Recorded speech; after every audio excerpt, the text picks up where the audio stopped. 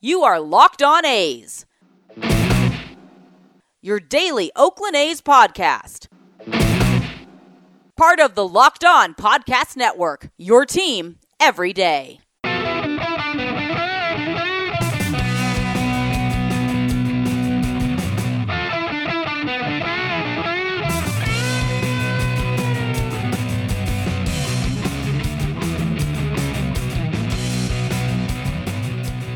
How's it going, A's fans, and welcome to episode 213 of the Locked On A's podcast, part of the Locked On Podcast Network, your team every day. I'm your host, noted baseball fan Jason Burke, and on today's episode, I'm going over the additions of Sergio Romo and Yusmeiro Petit and why they are good fits in this Oakland bullpen. Plus, I'm going to be going over some guys that could be on the trade block over the course of the season, so that's what we got on deck for you guys today. Also, pitchers and catchers reported today, so jump for joy and all that stuff. But before I get into the meat of the episode, make sure to follow us on social media at Locked On A's on Twitter and Instagram. I'm at ByJasonB on Twitter. And if you have any questions for us, please send those to LockedOnAthletics@gmail.com. Before I get into why I like these two signings, I do want to point out that the A's have now had a total of 6 members of the Giants' 2012 pitching staff on their club at one time or another. You've got Petit and Romo, obviously. Then you got Barry Zito, who started off with the A's. Then you got Travis Blackley, who started the year with the Giants, ended up coming over to Oakland, pitched his ass off in game 161 for the A's against Texas, and he's kind of a cult hero, I guess, among A's fandom. Then you got Dan Otero, who pitched really well in 2013 and 2014 with the A's. And finally, Santiago Garcia, who started his career with the A's as Jairo Garcia in 2004, spent some time with the Giants on their World Series teams, and then came back to Oakland in 2017 and was released a couple of days before the A's brought in Yuris Familia in 2018. So that's all 6 members that have been on both teams. In that one 2012 Giants pitching staff. So I thought that was a lot of fun, and that the crossover was really interesting considering that there just are not trades that happen between these two teams. Just wanted to get that out of the way real quick. And if you've listened to this podcast, you probably already have an opinion on either Sergio Romo or Yusmeiro Petit and the signings that the A's made just a couple days ago here. And I've seen some pushback out there that the A's should have added some hard-throwing guys in the bullpen instead of this combo. And, you know, I agree. If you listen to the podcast after the 2020 season, I did a series of pods naming guys that the A's could go after in their bullpen and why they make sense. Usually they were high spin rate guys and guys that threw hard, or maybe even some combination of both. And Romo doesn't necessarily do either of those things, but his baseball savant page is filled with red, which is good. And his best feature is not allowing high exit velocities, which over the course of the last 3 seasons has ranked it in the 90th, 99th, and 81st percentile. So he's been consistently among the best in baseball at doing that. Obviously, the 81st percentile came in 2020. And again, I'm taking 2020 stats with a little bit of a grain of salt, but he was still pretty good, just not quite as elite as he had been in previous seasons. So, and it may not seem like a big deal, but if you're a team that's dealing on the margins like the A's, and you combine the report that baseballs are being deadened ahead of the 2021 season with them shipping out Chris Davis, whose only tool is power, and then adding Sergio Romo, whose best tool is weak contact, you can piece together how the A's think that these balls are going to be impacting their team coming up in the 2021 season. And hey, if you're not going to be spending a whole bunch of money, why not throw, $2.25 million at Sergio Romo and see if he can provide you with a nice boost, a nice veteran boost in your bullpen. And I see their reasoning. They showed their work. I'm okay with it. Obviously, you want your team, or in this case the A's, to make bigger moves, but he's not a bad move by any means. And we were already beaten down that they weren't going to do anything. So at that point, you're like, hey, we'll take anything. And that's the nature of A's fandom right there. But moving on, I think that if Sergio Romo can give the A's 55 to 60 innings and produce an ERA around 3.5, I think that we'd all take that. Same thing goes with Yusmeiro Petit. He's been called the Swiss Army knife of the A's bullpen, and with him being back with the club, it does feel like some guys can start filling into their bullpen roles. Obviously, you already had Wendelken and Jake Diekman in the later innings, but with Romo, maybe you have a guy that you can slot in the 7th or the 8th inning as a reliable veteran, but he also has a ton of closing experience, including getting the last out of the World Series. So even if he's not the the same guy anymore numbers-wise, maybe he says something to JB Wendelken that builds him up for a similar situation down the line, or maybe even down the line this season. It might not even take long for that one to mature. He could help these guys that they have in the bullpen this year, and that could be a boost for the A's bullpen, and that's something that I'm looking forward to. Maybe he could help Nick Turley in some way. Maybe Romo knows something about how Taylor Rogers goes about his business in Minnesota and transfers that knowledge to Turley, and all of a sudden the A's have another steady lefty that's throwing 95. It'd be similar to Jake Diekman getting the grip off of the pitching ninja and all of a sudden allowing one run in his 2020 season. Something like that is what I'm picturing in my head with Sergio Romo, if he knows what kind of a grip Taylor Rogers has, or maybe if Taylor Rogers just, you can give him a call and be like, hey, this is what I was doing, Nick Turley. And then Nick Turley's a really good reliever, a solid under-the-radar reliever, and I think that's how the A's build their bullpens generally, and Nick Turley is a guy that I think that some of us have been very high on. I'm definitely on that bandwagon, and I want to see what he can do, and if Sergio Romo can help him unlock stuff, anything, then great signing by the A's right here with Sergio Romo. And we all know that Romo relies on his frisbee slider, and with the way the bullpens are constructed these days, it feels like the A's are falling behind the curve with constructing a winner, because a lot of bullpens have a lot of hard throwers, and you saw the A's get overpowered a little bit by the Houston Astros in 2020 in the playoffs, not during the regular season, in the playoffs when it mattered. But if you're looking for just speed for the sake of speed, then Sam Coonrod is one of the hardest throwers in the game, but he still had an ERA close to 10 last year, and notably stood for the national anthem in the A's-Giants game when everybody kneeled as a sign of solidarity for Black Lives Matter. So yeah, I'm good with Romo, who has a career of being at the very worst league average, which you can build a winner on league average players, and by all accounts seems like a joy to be around. I think he'll add some fun to the bullpen mix, and he may even help unlock something with one of their other younger arms as well. So Sergio Romo might not throw hard, but I think that he has a lot of hidden value that he's bringing to the team at a very low cost to the A's, which John Fisher's got to be super stoked about. But moving on to Petit, he was getting hit really hard at the end of last season, and I was starting to get a little bit worried about him then. And of course, there was his performance in the playoffs last year too. He just didn't seem to have it. He was getting rocked. Guys were taking him to the warning track, and they would catch it, but still not great. But I think that with the ball being deadened a little bit, he's a solid addition that Bob Melvin already trusts. And I talked about this at length on Friday, but guys who can throw and throw and throw are going to be extra valuable in 2021. Petit is a workhorse, and I think that should not be discounted in him being an addition to this bullpen. If he can give you 70, 75 innings, that's a big workload that the A's all of a sudden don't need their starting rotation to take on. If you don't know what I'm talking about, listen to Friday's episode. I go into workloads and the 2020 COVID season and all that stuff being a factor for this season. So now we're all caught up. What I think that these two moves do is add a couple of reliable veteran arms to the mix that helps really solidify the A's bullpen to start the season.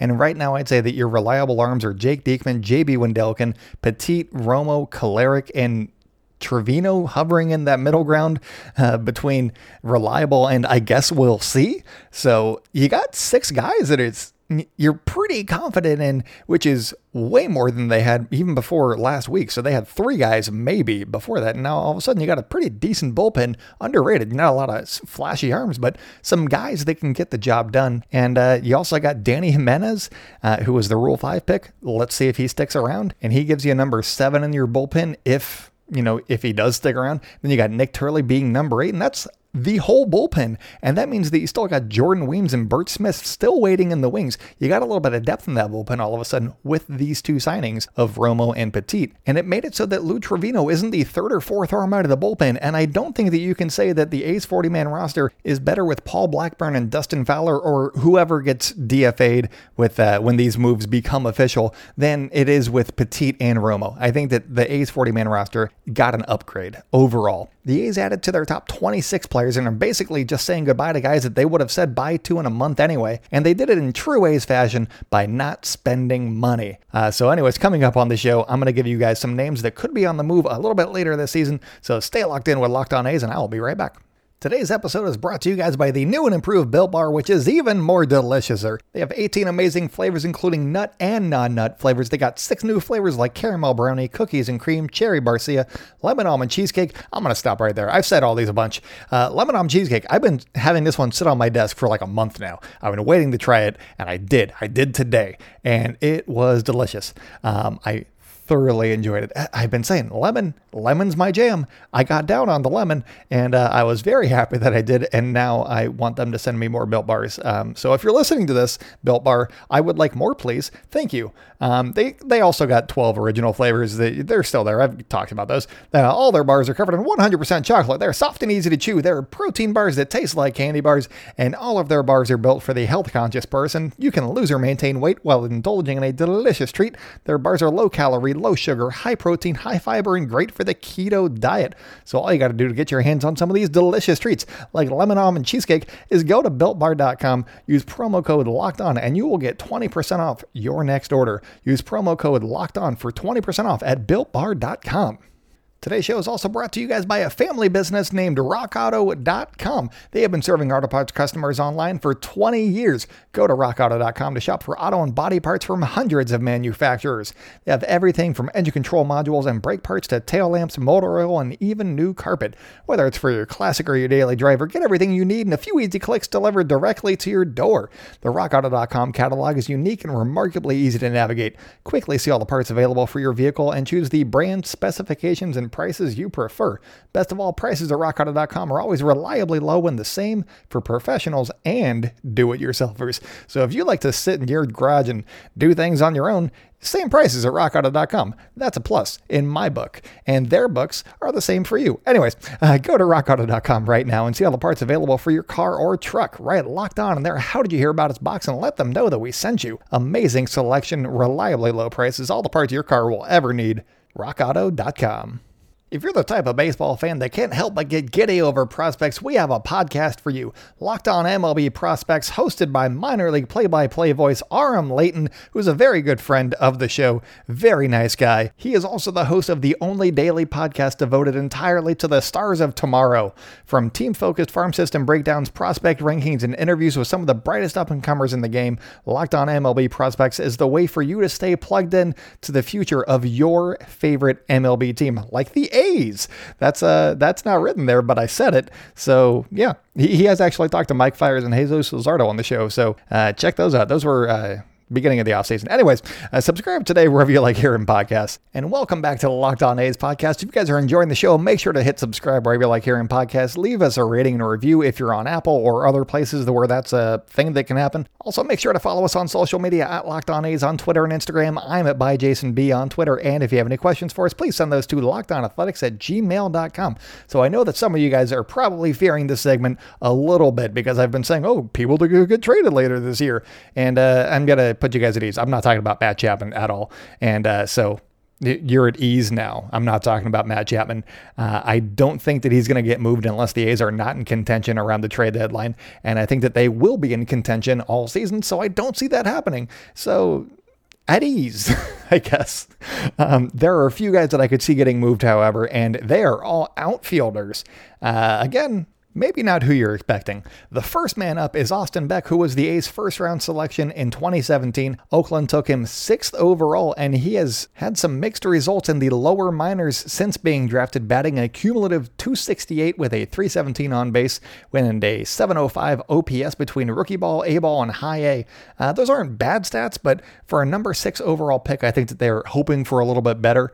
Last season, the A's were able to pick a handful of players that they wanted to have at the alternate site down in San Jose, which is where most teams kept their most prized prospects so that they could keep on developing, so that they wouldn't miss time in development and all that stuff. And Beck was not on the A's list, though he was added for fall instructs. And I felt like that was a little bit telling. Maybe it was a wake-up call. Maybe it's a, hey, we're going to trade you at some point kind of thing.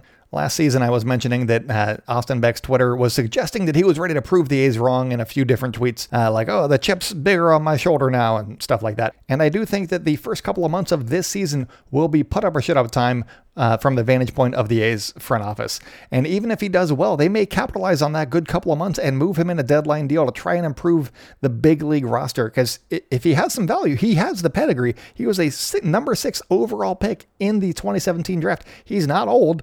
If he gives you a good couple of months and the A's are like, oh, let's see what we can get for him right now, I could see them trying to move him right there. And if he's not performing well, the A's may just cut bait. So we'll see what happens with him.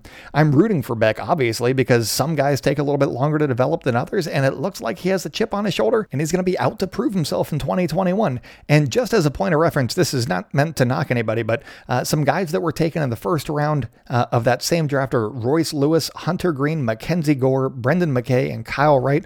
All of those guys were selected before Austin Beck, and we've heard a lot about them over the last couple of years as being big prospects, and Austin Beck is not on that list. And then a little bit behind him were Keston Hiura, who's the Brewer starting second baseman, I think, right now, ? Joe Adell, big prospect with the Angels. And then finally, the Mariners starting first baseman for the foreseeable future was taken like 17th, I think, overall, and that's Evan White.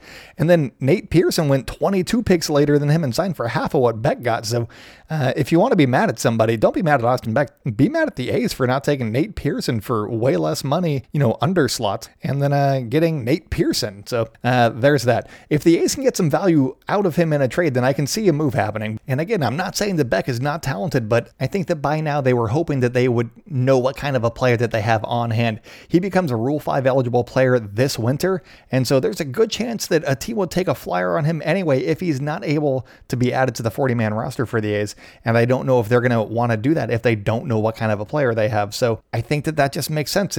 If he's not going to make your 40-man roster, then you got to move him. I think that that's just the business side of baseball, if you will. Another guy that I could see being on the move, and I'm not sure how much trade value he has currently, is Lazaro Armenteros, or Lazarito as he's more commonly known. He is already Rule 5 eligible, and the A's were able to snake him through because of his huge strikeout rates. He's still only 21 and has tons of raw power and a decent amount of speed, but he struck out 227 times in 538 plate appearances in 2019 at High A. That's a strikeout rate of 42.2%. He has talent, but again, his clock has already started, and I think that there is upside here, but if he's not showing signs of being able to make the 40-man roster by season's end, he's another piece that could be used as a sweetener in a deal to land an upgrade or an injury replacement for the big league roster. And one guy that could come onto the A's radar as a trade target may be Niko Goodrum of the Tigers. He's a switch hitter that has a 131 WRC plus against lefties in his career to go with a 383 on base. This is against lefties again, so don't get too excited.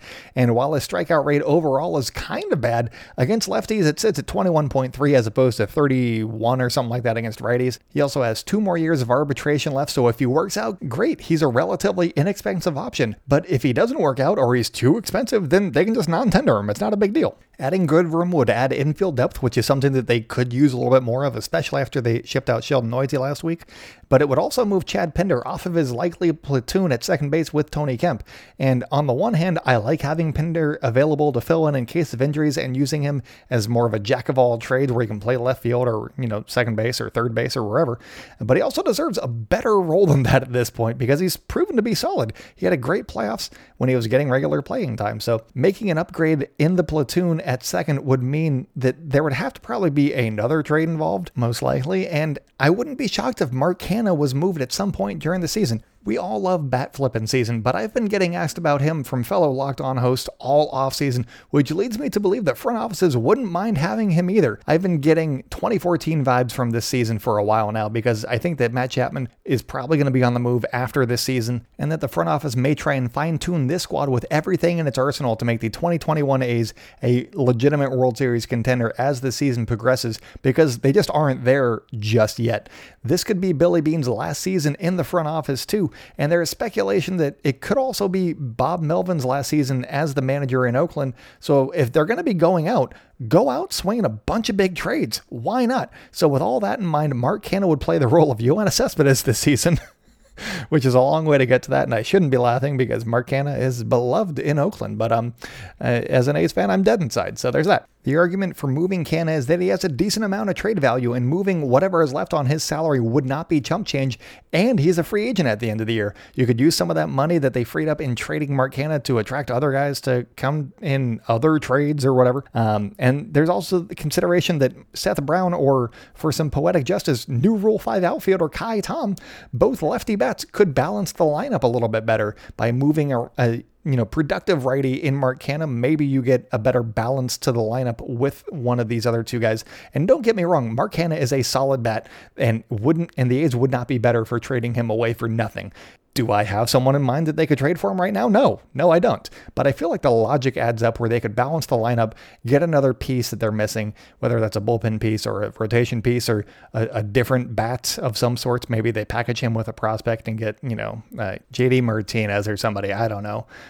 Maybe they get a starter for the stretch run or a closer because Diekman, Romo, and Wendelken are struggling. And if the A's feel like they had a suitable in-house replacement for Canna, I could see this happening. And because the A's have so many lefty swinging outfielders down in the minors that seem to be ready for their chance at the major leagues, the odds of one of them feeling comfortable at some point or making the A's front office feel comfortable about moving somebody like Mark Canna aren't zero at the very least.